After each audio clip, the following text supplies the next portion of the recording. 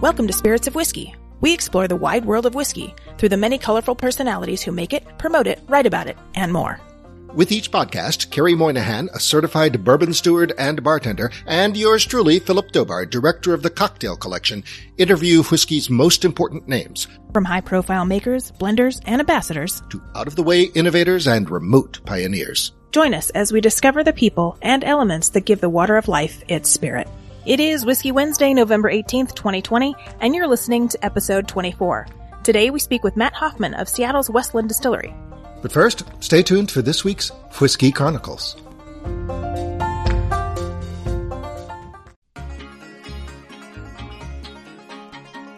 Hey, do you like whiskey, food, and adventure? I do. Hi, I'm Kerry. I'm Philip. I'm Louise. I'm the chef. Chef Louise Leonard, as in our World of Wheezy segment host here on the podcast. And Whiskey, A Chef's Journey. That chef. That's right, the project that started this very podcast. The series stars our very own chef, Louise Leonard, winner of Emmy-winning The Taste on ABC. And explores and connects the worlds of whiskey and food, city by city, country by country. Would you like to see this spirited culinary adventure on a TV near you? Well, you can by helping us finish the pilot episode through our crowdfunding campaign. For more information, including behind-the-scenes photos, videos, and incentives, and to make a pledge, visit our website, whiskeyashefsjourney.com. Or search for our campaign, Whiskey, A Chef's Journey, at GoFundMe.com. That's GoFundMe.com now. Well, I think it's a cheers to that. Let's. Cheers.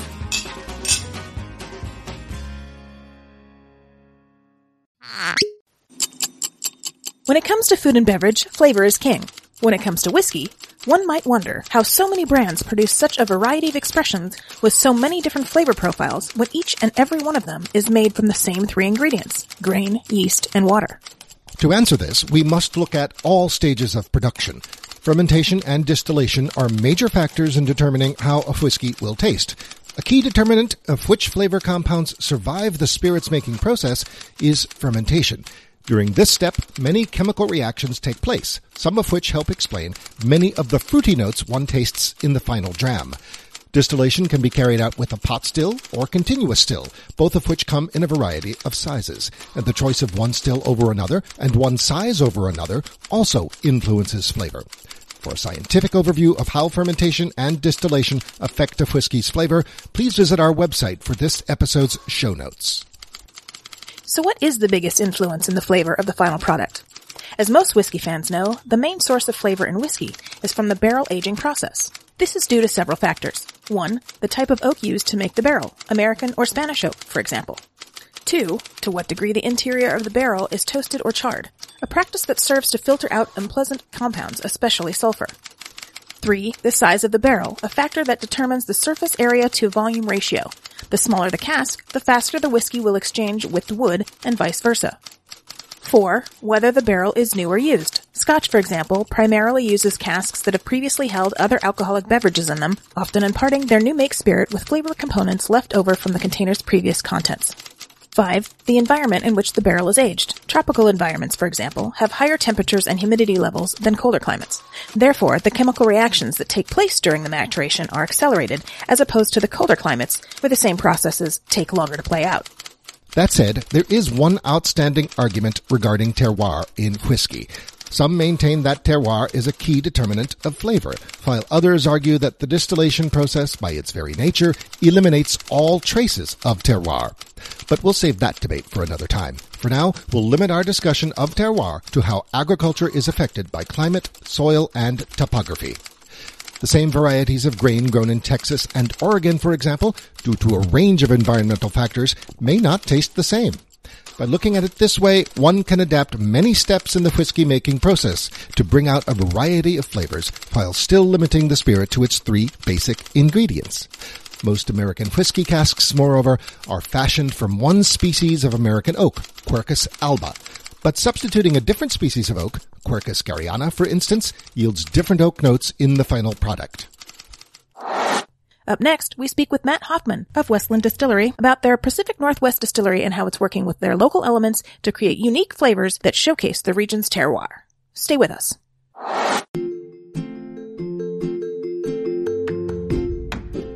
The Center for Culinary Culture, home to the Cocktail Collection and LA Food and Drink Museum, has a YouTube channel featuring a mix of how-to, lively talk, and culinary entertainment.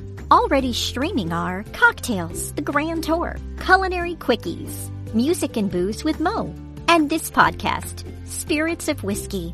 New shows coming soon include Complete Greek, telling the story of Greek food one dish at a time, and Spirits of Rum, a podcast featuring personalities from the wide world of canned spirits. Find us on YouTube, the Center for Culinary Culture, and subscribe now. The Center for Culinary Culture, telling the story of food and drink one taste at a time.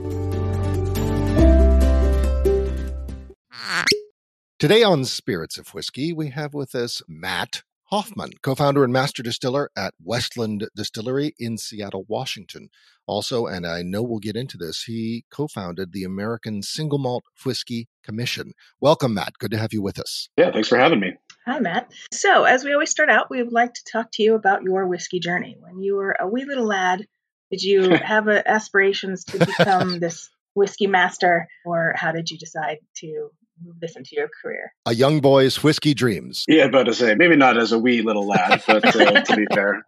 Actually, as a wee little lad, I was always really interested in flavor and where flavors would come from, especially in really simple food items that you kind of grow up eating. And that fascination, I still exists today within me across a variety of subjects in the food and beverage industry. But that fascination of the origin of flavor and trying to coax the best flavor out of something, especially simple things, eventually led me to distilled spirits, which is, of course, about capturing the essence of a raw material, and then to whiskey. And whiskey, the beauty of whiskey is how simple it is on the surface of it. It's 4 ingredients. A chef gets to use all sorts of different raw ingredients. In whiskey, it's 4, and one of them is water. Right. So the restriction of that is what was really appealing to me and still is. There is a beauty in that constraint. And whiskey, with a super humble grain like barley, is one of the most complex beverages on the planet. And that has driven me from the beginning in that exploration of flavor into where we are today. Wow. And because you're in Seattle, you get to use water that salmon swim in. I don't think that adds to the flavor, to be fair.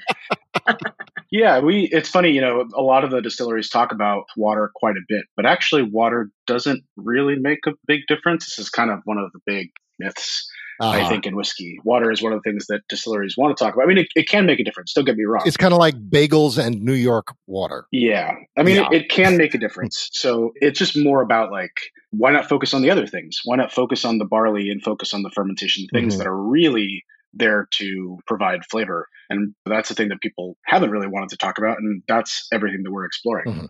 Where did you grow up, and when did you decide that this is how you were going to explore flavor? Well, I grew up here in the Pacific Northwest. So I live in Seattle now, but I grew up about 30, 45 minutes south of here. So born and raised here all my life. You grew up near Tacoma? Yeah, exactly. Yeah, just outside of Tacoma. So that story is, an unremarkable one. I grew up pretty solidly middle class, but interested in flavor, and I don't have any family in this business. How on earth I got connected to this fascination with flavor, I don't know. A big part of it was just as a kid eating boxed food, like prepackaged industrial food versus something made from scratch.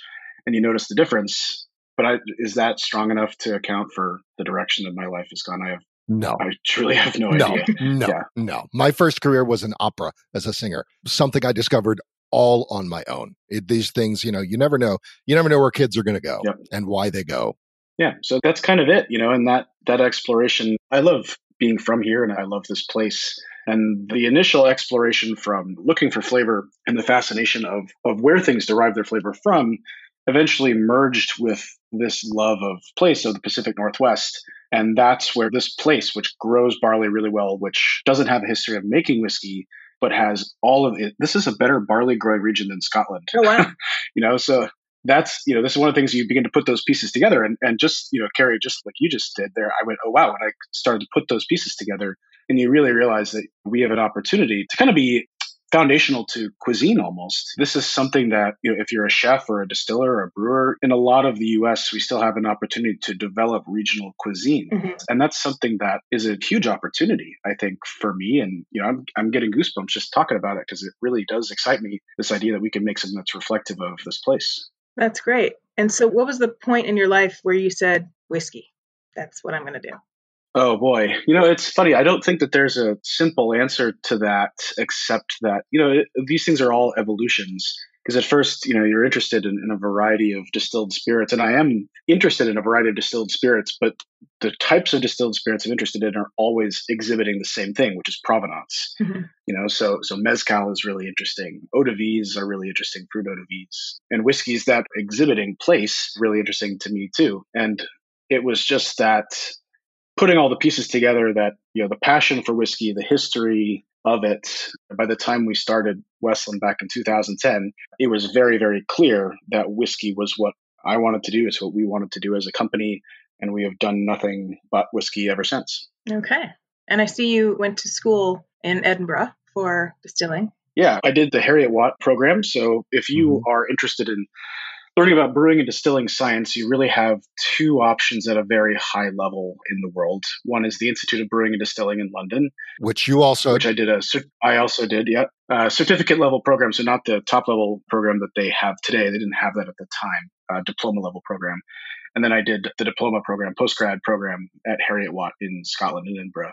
Did it via distance learning because we were starting Westland at the same time. So I was about to say you spent a fair amount of time in the island of Britain, but you just said that it was distance for at least some of the Edinburgh portion. Yeah, the program is really designed for people who are already in the industry and getting up and running, who are senior levels. So I had a bunch of classmates from distilleries in Ireland and in Scotland and Japan and India, as that's where everybody goes. But also most of those people are already employed at a high level in the spirits industry. And you need to take one course in person there, which is a kind of a laboratory course that we do during a summer. So, but the rest of it you can do anywhere you want, basically. That's right. Did you grow up in a family that had an appreciation for alcoholic beverages, wine, beer, spirits? Not in like a connoisseur level sort of way.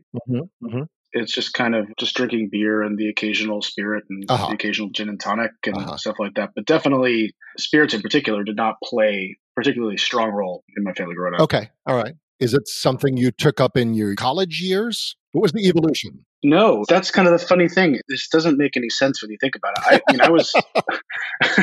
I was researching distilling and the concept of it before I had ever had an alcoholic beverage. What? Wow. Yeah, but I came at it really just from the flavor. You fell in love with the process. Yeah, absolutely. As I said at the beginning of my life, as a wee lad, as a wee lad, I really was interested in this flavor journey, and I just got the bit in my teeth and just totally just went head on at it. And by the time I was 15 or 16, I was reading distilled spirits textbooks. And again, I don't really have a good explanation for that, except that the concept has always just been super fascinating to me, and never from a perspective of, distilled spirits or making whiskey, that's cool. It's always been from a perspective of flavor. So you've been geeking out on this stuff before it became a profession. Absolutely. Yep. Okay. What was your undergrad in? Did you try to do something in distilling for undergrad? No, because there's really no way to do an undergrad degree in distilling in this country. Was there at least science? So at the time when I went to college, I was at the University of Washington, and distilling was a pipe dream. It was like something you're interested in, and you never think that this is going to turn into a career, because it never turns into a career in this country. Like, that's just not how it works. And then, so I was still researching that, in my spare time. And then I was studying economics, which is still an interesting subject to me. But I just kind of said, wait a second, I can really do this if I dedicate time to it. So I dropped out of the University of Washington in my junior year. And then that's where I began enrolling in the IBD program and the Harriet Watt program. Now, that was the challenge with the Harriet Watt program. It's a postgrad program.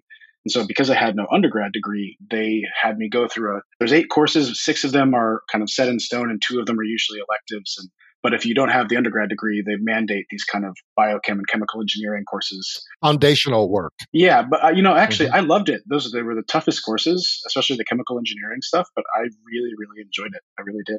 So it went from being this kind of pipe dream and research to kind of I'm all in on this concept after leaving the University of Washington. Wow, that's pretty cool. It worked out okay. Yeah.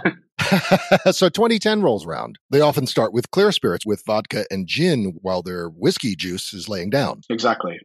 Now, we were fortunate in that we were not needing cash flow. That's the reason why a lot of distilleries make vodka and gin, Of course. is to generate some cash flow to get to whiskey. We had enough cash flow that we knew we could get to whiskey. You're selling it 2 or 3 years later, so it's not like you can do that forever. But that was something that we were able to do and just dedicate ourselves to making single malt. Did you source early on? Nope, No. not at all. Wow. No sourcing ever. Never been appealing to us. Again, because it's not, certainly from my standpoint, I am a whiskey maker who happens to be in the whiskey industry. Aha. My soul is in the making of product, and you need to be able to take that. That needs to be a viable business. But be able to start with something that was made by somebody else, in a commodity fashion. I mean, that's what the bulk, whiskey industry is commodity whiskey. And that is very unappealing to me. Yours is an instance of do what you love. Yeah, absolutely. And I was very fortunate to be able to do what I love and have business partners that saw the same vision for whiskey and for single malt here in the Pacific Northwest, but also dedicated my entire life to this. Right. And it's been an obsession that has been in the right place and right time. And in many ways, we're still just getting started. There's still so much more that we want to do. So it's wild because we just, celebrated our 10-year anniversary about a week ago. Congratulations. Yes. Happy anniversary. Well, thank you. Yeah. It seems like it's both been forever and no time at all. Kind of like COVID. Yeah. Oh, God. Yeah. 7 years later, 2017, you join the Rémy Cointreau portfolio, one of the world's largest spirits portfolios. Talk to us about the evolution of the operation. Yeah, so very simply, we have always believed that Westland could be something more than just a local brand or even a regional brand. We believe very, very strongly that American single malt whiskey is going to be a global category of spirit. And it's already beginning to take that shape as there are more than 170 distilleries in this country making American single malts. And, we said there's an opportunity for Westland, and this is more than just hopeless optimism, but there's an opportunity for Westland to be one of those pioneering distilleries and brands in this American single malt space.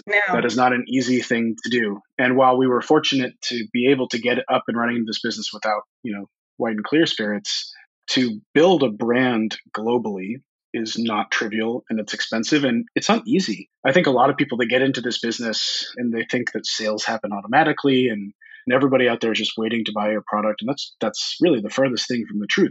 So there came a point where the family that I went into business with, we were looking for maybe potential other investments, but also looking for people who could bring a strategic advantage to us in terms of distribution at a global level.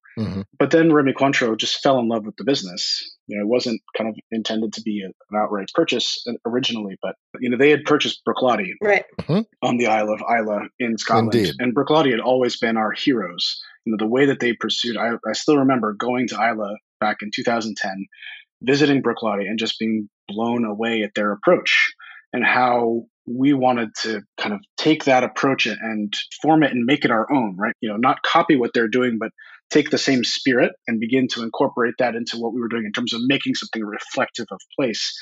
And so the fact that Bruichladdich was a part of this portfolio, and they're still doing all the same cool stuff that they were doing before they were purchased, was pretty massive, really massive to us.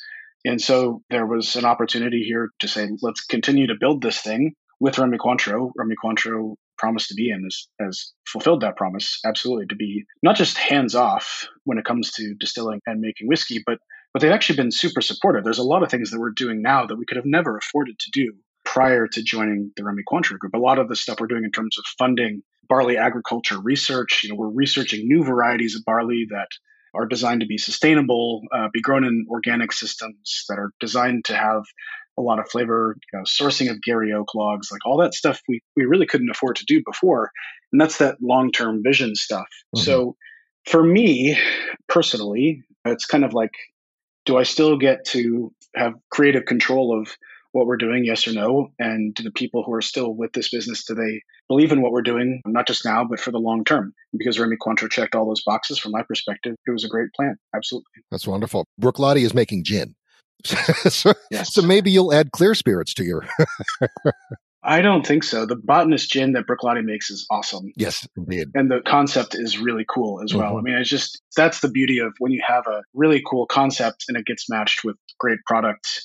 They're super successful in that with that gin, and they love doing it. But for us, our approach is, it's not totally the same as Bruichladdich. We're coming from the same spirit, Mm-hmm. being evocative of place. Yeah. I'm fascinated by your hands-on approach to barley development. Yeah, this is a pretty big deal for us. When I got into this business, right, the idea is about flavor. Where does flavor come from? How can we bring more flavor to the table in this very simple thing that is composed of 4 raw ingredients? Barley being the only grain that can be used in single malt whiskey. So how do we get the most flavor out of malted barley? The first thing that we started doing was using roasted malts. And that's something that was used in the brewing industry all the time, has been for centuries. But that has its limits. We've made whiskey with that approach, which is completely different compared to the Scottish whiskey industry. But by 2012, so 2 years in, we already said, okay, we've reached the limits of what the commodity barley industry is able to give us. And when I say the commodity barley industry, that is the organization, the collection really of farmers, maltsters, academics, and brewers, usually in this country, who are looking for barley that follows commodity standards. And commodity standards is about sameness, it's about consistency, no variation in flavor, and it's about yield, fundamentally. And we said, okay, we don't actually want a lot of those first few things. We don't want sameness. We want uniqueness. We want flavor variation. We want to be able to have something that is different, that is unique, that is perfect being grown an hour north of Seattle, but maybe isn't perfect being grown an hour south of Seattle. Stuff like that is a really interesting concept to us. So we went up to the Washington State University. They have an agricultural extension center an hour north of Seattle, in what is known as the Skagit Valley. And the Skagit Valley is one of the last kind of traditional agricultural regions really in the United States. When I say that, I mean it's rotation-based agriculture. It's not monocrop or bicrops, or not just pure corn or corn-soybean rotation. They grow 80 different crops of commercial significance in this valley, which is a small, it's like 80,000 acres. It's not big. So all of these farmers up there were growing a variety of crops, but they all needed to grow barley. And I didn't know any of this at the time when I went up there, but there's a reason why they're having this grain conference up there. They all needed to grow barley because barley puts organic matter back into the soil. So whenever they grow things that make them a lot of money, tulips or cabbage or whatever it is, they need to plant barley in the soil to restore it. But we get up there and we meet these farmers and these academics at Washington State University, in particular, Dr. Steve Jones, who is a grain researcher. He's a grain breeder by trade. And what we found up there was just astonishing. It has now developed into what I can only describe as a post-commodity agricultural system. And what I mean by that is the farmers are growing these grains in typically more healthy agricultural systems. The maltsters are able to malt different types of grains, different types of barleys that are not grown by anybody else anywhere in the world. But fundamentally, our work with the academics has been about finding, developing, breeding, the old-fashioned way, no GMO stuff, breeding new varieties of barley where they focus on flavor first. Mm-hmm. And that's a totally different approach compared to the rest of the whiskey industry. Mm-hmm. So that deep dive into barley, so looking at barley varietal flavor rather than just the roast characteristic, that deep dive into varietal flavor continues to exist for us. And actually, we'll be releasing our first whiskey made from one of these new varietals in May of 2021. That's wonderful. So I've wanted to ask this for a while now. Where did you guys come up with the name Westland? Yeah, so there's two parts of this. One is there is some history here with the family that I started the business with, my business partners. Their kind of great-grandfather, like the first kind of pioneering person who came out to the Pacific Northwest. This was back when people would regularly name houses. So he built a house and he named that house Westland, and we actually hatched our first business plan inside of that house. So we saw that inspiration for a name, certainly. But then it was also coupled with this idea that we are trying to make something evocative of our idea of the West. The West has always represented possibility and the ability to create something new. And that's a really, really beautiful thing. Very cool. I like it. We are aging in a local species of white oak that only grows here. The Gariana, correct? The Gariana, absolutely. So that's something that, again, we dove into this like straight away. It was 2011. We sourced our first casks made from Gary oak. And for people who are listening, the Gary oak is the only native oak species that grows here in the Pacific Northwest. It essentially grows along the I-5 corridor, which stretches from Vancouver, BC at the Canadian border down to essentially San Francisco, in a 50-mile wide stretch of land. And it's really, really rare, but it's very different from the American white oak that is basically used by all other whiskeys everywhere around the world. It's protected in some respect, is it not? Absolutely, yeah. And does that present a challenge? Yeah, it does. In Victoria, BC, so it grows up a little bit into southern British Columbia. In Victoria, BC, it's a $10,000 fine if you cut one of these trees down. Wow. It is protected in most parts of the U.S. as well. And that's because it's only growing now in 5% of its former habitat. So settlers came in and cut down 95% of it, unfortunately. So it's still protected. So all of the Gary oak that we get, that we source, is all naturally fallen or what's classified as hazard oak. We've also been replanting Gary oaks as well. Been working with a local organization called Forterra. Good. We have replanted 750 new oaks, which teaches you a lot about the habitat that these oaks grow and thrive in. And it's something that, as part of our Gariana whiskey program, is the replanting of these Gary oaks. So all of your wood died of natural causes. Yes, I guess you could say it like that, yeah. Which is a good thing. Sure, absolutely. Yep. Yeah, indeed. So what was the first expression you made? We have 4 samples here. Were any of these the original expression? The American oak is basically the original expression. When we started the business, it was, 4 raw ingredients in single malt whiskey: malted barley, yeast for fermentation, water, and then the oak casks that it's aged in. So from the very beginning, literally from cask number 1, we started with this base of roasted malts that you would essentially use if you were making like a porter. For beer fans out there, it was about 5 different types of malted barley, 4 of which are roasted to different degrees, which brings out different flavors from the malt, between like biscuit to scone to toasted marshmallow to ice cream cone to hazelnut to chocolate and coffee and things like that. So all that stuff naturally produced just by the roasting of the grain. So that was the foundation. We call that our 5 malt grain bill. So that is actually in the American oak expression, the sherrywood expression, and in our peated expression. Although in our peated expression, we include peat, but we can get to that in a second.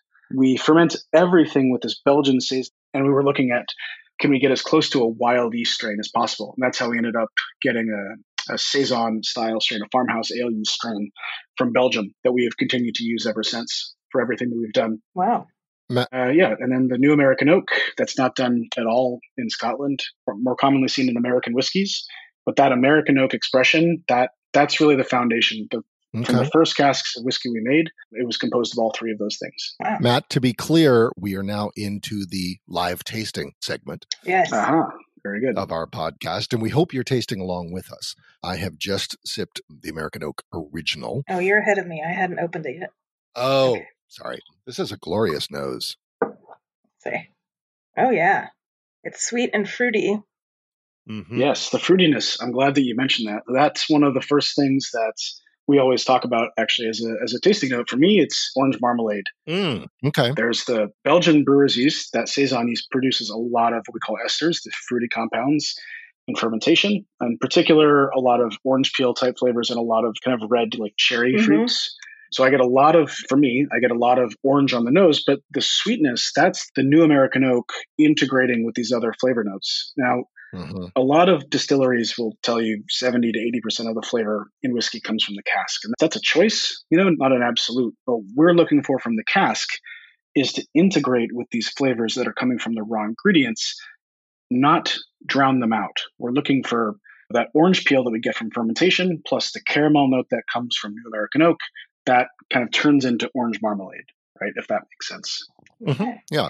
On the palate, all the citrus is still there very much, but spice, a lot of spice. I got cherry too on the palate. Yes. Cherry.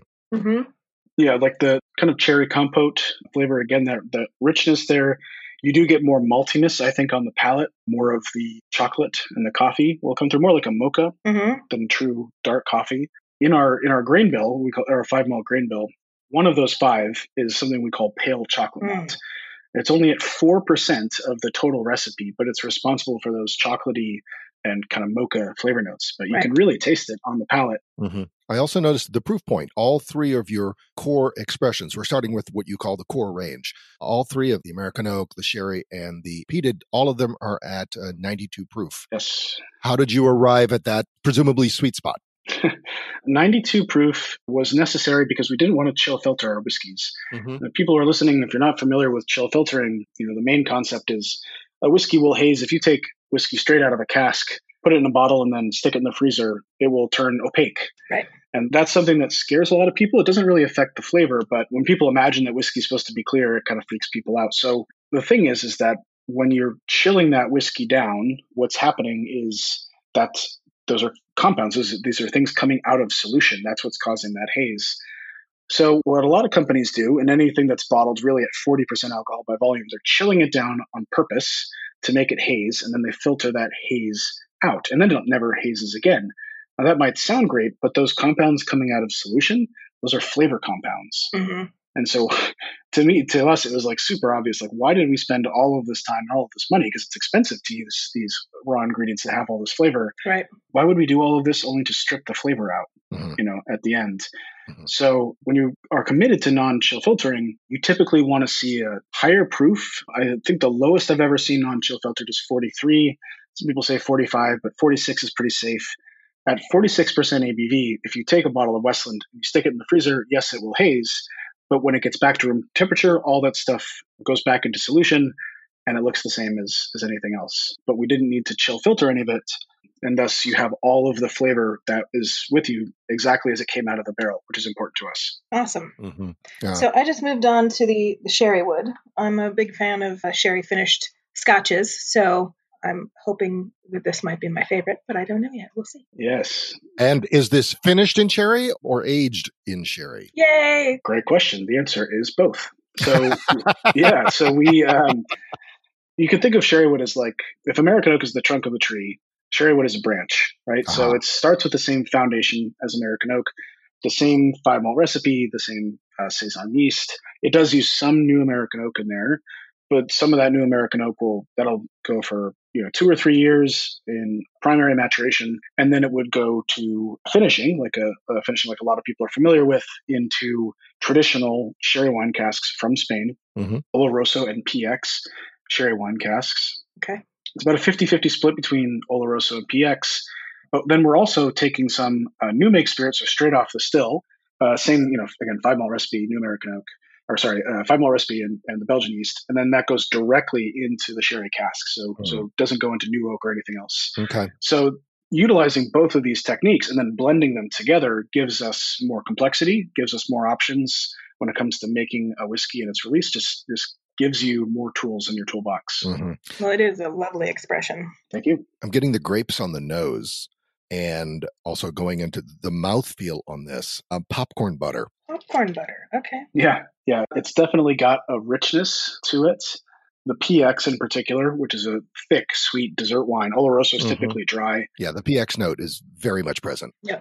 Absolutely. And we're able to utilize more PX than I think is typical because the malt can stand up to it. A lot of the distilleries in Scotland are using maybe 90% Oloroso and 10% PX, but they're not using any roasted malts. And the PX is much stronger than Oloroso. So we're able to kind of balance these things. It's like a big whiskey, but the balance is still there, which is really, really important to us. So with our peated expression, what we're trying to do, remember how I was saying, I went to Scotland, I went to Bruichladdich, fell in love with the place. I love Islay, going there, this like magical whiskey island. It's a beautiful island. Yes. I was in 2015. It was fantastic. Just an extraordinary place. But, coming out of that, the takeaway was not, I want to copy Islay. It's, I respect what they have there, and I want to build something new that is evocative of this place that people can fall in love with in the same way. Yeah. So we take the traditional aspect of peated whiskey using heavily peated malt from Baird's malting. Now, as an aside, we are pursuing our own locally peated malt, have for almost 5 years now, been producing whiskey made with local peat, Washington State peat. Wonderful. That whiskey has not yet been released. So what is in this expression is Scottish peated malt from Baird's. 55 part per million phenolic content. So this is kind of as strongly peated as you can buy off the shelf. But then we take that, we mash, distill, mature that on its own. And then we take that same 5 malt recipe that's in our American oak, that's in our sherry wood, mash, distill, mature that on its own, and then blend them together afterwards for a much more balanced approach to peat. And the end result is a peated whiskey that's very much unlike traditional peated whiskeys. And that's entirely the point. Mm-hmm. Nice. This is very palatable. Yes. I'm guessing for someone who's not big on peat, this is very palatable. Palatable peat, if you will. Yes. As somebody who's not very big on peat, I enjoy this very much. So what kind of peat and where do you get your peat? Right. So for this expression, the Westland peated expression, this is Highland peat. So we think about an island off the southeast coast of Scotland. This is really all the way across the country, the other side and the northeastern side. And the peat there is different. So on Islay, the peat is more moss-based. And moss-based peat will break down and give you more of those classic medicinal notes, more the iodine, the Band-Aid, that sort of stuff. When you have other things growing in your bog, you have different flavor notes that don't entirely replace the medicinal notes, but certainly limit them and give you other types of smoky character. So this peat region in northeastern Scotland has a lot more sedges, a lot more grasses. That gives you a little bit more of like a campfire smoke, more or like bonfire. I mean, the peat, the medicinal note is still there, but it definitely is not pure iodine at all. So what's the difference between the Westland peated whiskey and the Gariana? Yes. So the Gariana, so first of all, the three whiskeys that you've just tasted, American oak, sherry wood, peated, those are consistent in terms of their flavor profile. They have always been pretty much the same. Ooh, I like the Gariana. Thank you. The Gariana expression has always been an exploration. So because the Gary oak species doesn't have history in the whiskey world, we are really pioneering this oak. We weren't the first distillery to use it, but I would definitely say we were the first distillery to try to experiment with it and try to kind of make whiskeys that were reflective of that experimentation. And that's what Gariana has been as a series, now in its 5th edition. So in this 5th edition, what we wanted to do is we said, okay, Gary oak is a phenolic tree, like that's its calling card. While we have used peat in a previous edition of Gariana, we have never made the phenolics a sole focus of Gariana before. Again, part of this is not just about what we've released before, but it's never been done before by anybody. So we want to explore that ourselves. So what we said was, okay, let's take heavily peated malt. So it's that same Baird's heavily peated malt, 55 part per million phenolic content, off the still directly into virgin Gary oak casks. So it's heavily, very phenolic spirit into very phenolic casks.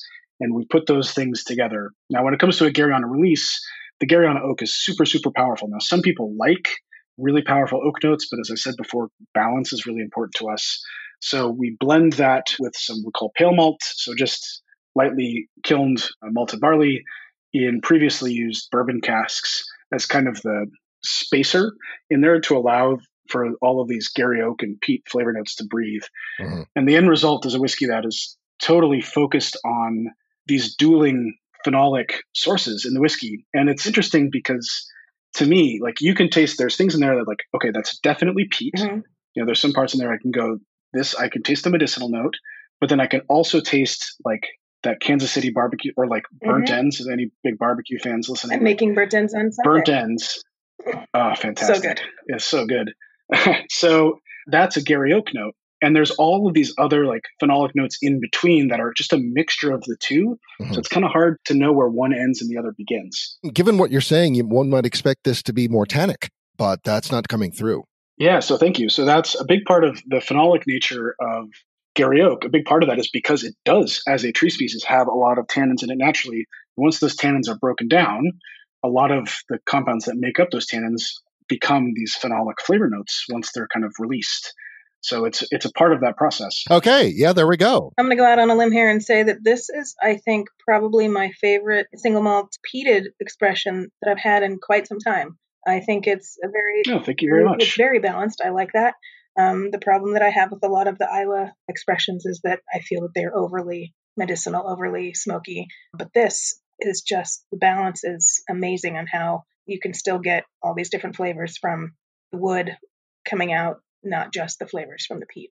Mm-hmm. Yeah, thank you. And again, that's a big part of our focus on our house style. Now, this expression comes from your Outpost range. There are 2 other expressions in it, are there not? So the Outpost range is about this collection of 3 whiskeys, which includes Gariana, but now includes colere, which is a Latin word which means to cultivate, which is focused on barley, and not just barley varietals, but also reconnecting to barley agriculture. And then Solum, which is Latin for soil, and that's focusing on the local peat and exploring this peat that we have here in Washington State, which is very different from Scottish peat, and what that could potentially give us. So we've been making these whiskeys now for years. Colere, in full honesty, we were hoping to release this year. Yeah. But we all know how 2020 went. And while we were comfortable continuing to release a new edition of Gariana, we didn't want to release something as new and as important as Colere, especially with, frankly, a lot of our friends out there in the trade are hurting right now. Right. People in bars and restaurants, and it just didn't seem right to release something. And people doing whiskey podcasts. Yep. Yeah, exactly.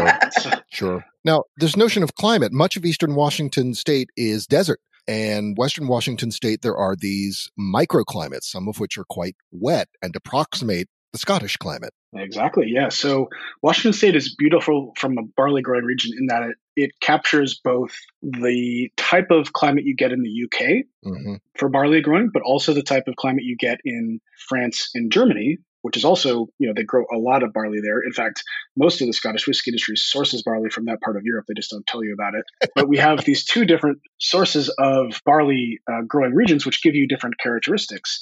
So we have been sourcing most of the barley that we've used has been from the Palouse, which grows barley really, really well. It thrives over there, especially in dryland farming conditions. But then, a lot of the exploration that we've done since then has been west of the Cascades here, where the climate is more similar to the UK. So barley can thrive in both conditions because what we have here in the Pacific Northwest is actually a Mediterranean climate. A lot of people, even people living in Seattle, think, "Whoa, that's strange." Right. But Mediterranean climate is about mild, wet winters. People who live here in Seattle know that it doesn't snow, even though we're the most northern major city in the U.S. But also, importantly, very dry summers, and that's where barley really, really thrives. So when it's non-COVID times, do you guys offer tours and whatnot? Yes, in non-COVID times, we do. Right now, in the current health guidance that we've gotten from King County, is we're able to do tastings in limited quantities, but no tours for the time being. We're working on a virtual tour program, which we hope will be a good substitute, not just for people who are living here in COVID times, but actually for people around the country and around the world who'd like to take a tour of Westland but have never been here before or can't come here for whatever reason. But yeah, we always show people how we make everything. In fact, we once had an intellectual property attorney come take a tour with us, and she said that we were alarmingly transparent, which I always take as a badge of honor. Is we want to tell people everything that we're doing. We're totally transparent about what goes into our whiskey, which is, if that sounds reasonable to people listening, is not really the industry standard, frankly. Right. No. We want to be transparent. So. Yeah. You co-founded the American Single Malt Whiskey Commission. Yes. How close are we to the TTB's issuing a single malt category, establishing a single malt category? Boy, that's a great question. I would love to know the answer to that myself. All right. Well, when you hear, you let us know. Truthfully, so what year did you found the the commission? What year did you found the commission? Yeah, so how long of a road we is this? Started this in March of 2016 is when we gathered together. Well, we sent an open invitation to anybody that we knew was making single malts, met together in Chicago at an industry conference, and with 8 other producers of American single malt. And we said the reason behind this was the words on a bottle of Westland that say American single malt whiskey, those words don't mean anything. That's not ideal, because there's a lot of people, if you're in the industry, there's a lot of people familiar with the Scottish Whisky Association, which is a very restrictive organization, but protects the integrity of Scottish whiskey, but, kind of has become a police force for what Scotch whiskey is supposed to be. On the flip side of that, you have what's happening in the Japanese whiskey industry right now, which has extraordinarily loose regulations. Yeah. So that damages the integrity of Japanese whiskey. So we wanted something that said when you buy a bottle of American single malt whiskey, you know that it is going to be 1, made in America, 2, coming from one distillery, that's the single and single malt, 3, made from 100% malted barley. So it just puts enough meaning and definition to those words. Right. Consumers are getting what they pay for, frankly, and that's really important to us. So we started with that group of 9 of us. and formed this commission. Everything's been totally transparent. So if anybody wants to read about it, it's American Single Malt Whiskey with an E.org. And we have now grown that group to more than 170 producing distilleries. So this is not just Wow. that there are 170 producing distilleries in the US, but 170 distilleries as a part of the commission. And together we submitted the formal petition for what we call a standard of identity, which is a definition. So bourbon is a standard of identity that protects what bourbon is for American single malt. We petitioned that, we sent that into the TTB last summer. The general idea, so the TTB, as it happened in kind of a beautiful act of serendipity, had opened its books for the first time in like 30 years to potential new rules, potential new updates to its beverage alcohol manual. And so the TTB happened to be accepting submissions. We submitted ours in. We've gotten a lot of positive feedback from the TTB because of the consensus we've gotten from the industry, not just the distillers, but also people in the trade, distributors, and a lot of consumers have been very excited about it. They have received hundreds of other types of submissions. So they're kind of going through these in batches of 5 or 10 at a time and making rulings on them. Right. So we are hopeful that we'll have something out by maybe the middle of next year. Okay. One way or the other. But, we're feeling really confident about it. We really are. Well, that's good because I'm a huge single malt fan. So I would be very happy to have an American single malt regulation showing what it really is instead of just, it's whiskey and we've made it here and it's what's in it.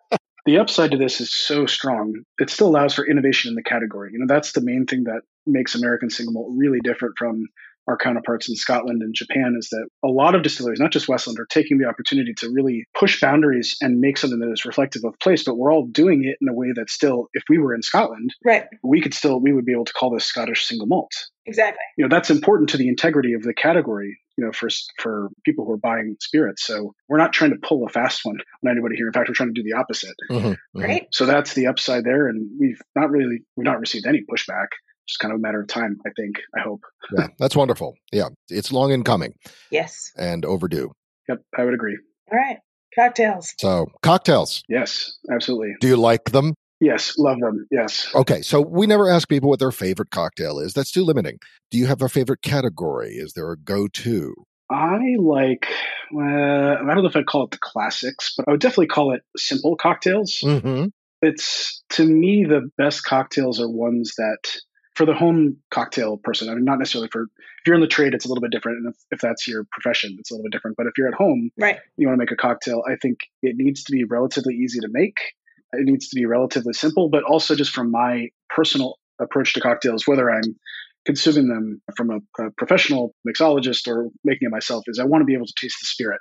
I don't want to have the spirit be drowned out by something. Mm-hmm. Right. And that's just because I come at it from a perspective of, we put all this flavor into the spirit to begin with. So it's kind of a waste in many ways if you can't taste those things. Sure. But, for me, my favorite cocktail, answer the question anyway, is a Manhattan. Uh-huh. Very, it's super simple, but especially okay, I'm going to sound biased because I have an influence within Westland and I love Westland, obviously, but I genuinely think that our American Oak expression makes just the perfect Manhattan. I can see that.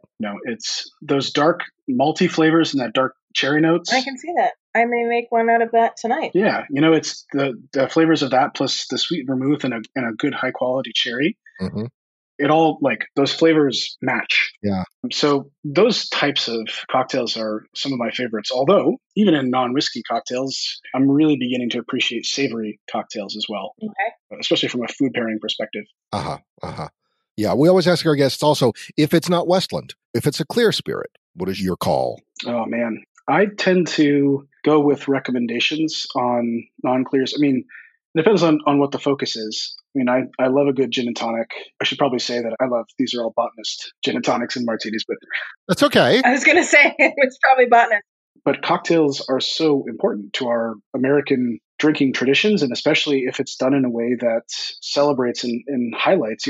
When you make a Manhattan out of our American Oak expression, you're getting something that is greater than the sum of its parts. Right. Yeah. So why would I not celebrate that? As a person who, if we go all the way back to the beginning, is somebody who is fundamentally in this because I'm interested in flavor. Yeah. Why would I not? For sure. Mm-hmm. Yes. Matt, thank you so much for taking time out to talk to us today. This has been really fun and very educational. It's been a pleasure. Thank you. I am hoping that we can get up to Seattle sometime soon, and and the tours will be open and we can come check your place out. And if you have any new expressions coming out, please let us know. We'd love to tell people all about it. Yeah, will do. No, it's a real pleasure being able to speak with you both today. So really enjoyed it. Hey, Louise, welcome back. We just got off the phone with Matt over at Westland Distilleries, and we had 4 of their expressions, 2 of them peated, 2 of them non-peated, and I dropped some off to you. What did you think? Loved the Westland Garyana. Loved it. I did too, and I was really surprised about that. You know me, I don't really like peat, but it was really subtle, and it was not overly medicinal, which I liked. Yeah, I loved it. And it immediately took me to some beautiful locale in, the Pacific Northwest in Washington. I'm here I am. I'm drinking this whiskey. I'm cooking a huge chunk of beef over open flame. I'm wearing a big, cable knit sweater. There's giant trees all around me. That's immediately what I started thinking about the minute I tasted it. I totally agree with you. And when we were tasting this with Matt earlier, I really fell in love with the essence of it. And I loved that the wood, they've got these Gary oaks out there, and that's what they're using for this Garyana expression. And I thought, well, that's interesting. I didn't know there was another species of oak up in the Northwest that was called Gary oak. Yeah, I know. I loved that too. And that's why I was thinking Snake River Farms is there in Washington, and I've cooked with their products before. I mean, they do this American Wagyu beef that is unbelievable. So you know how I like to go camping, and I like to cook me some meat over an open fire. I was thinking, man, I'd get one of those giant tomahawk steaks and put some of that Gary oak, in a pit and put a grate over it, call it a day. That would be my pairing. And then I was also thinking, well, and if I had some beef suet from some of that Wagyu, I would cook some potatoes in that to go along with the steak with some rosemary and garlic, and that's it. Yum. Again, a very seemingly simple pairing, but I wouldn't want to do anything too complicated. I feel like it would take away from it, and I just feel like that expression begs to be paired with something that's either been smoked or cooked over open fire, for sure. Yeah, I'm actually smoking some pork today. I'm going to make some burnt ends, but I think I'm going to save the last bit of my Garyana sample to have with that when it's all done. Oh, yeah. I do have some oak chips that I can put in there and get some more oak. I don't have Gary oak, but that's hard to come by. It's kind of illegal to cut them down. You have to wait till they fall or die, and then that's how they get their wood. But I do have some oak that I could toss in there, and so I think I'll have some more of that this afternoon. Sounds delicious. Yeah. Well, great. Well, thank you so much. We will talk to you next week about the next expression. All right. I will talk to you then.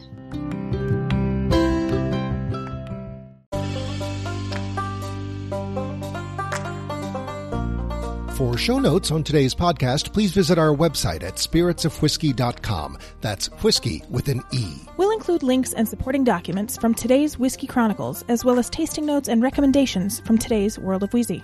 As always, you'll see upcoming topics, a guest roster, and links to past shows. Thanks for joining us. Until next time, so long. Slunchava. You can become a sustaining supporter of Spirits of Whiskey by making a monthly donation.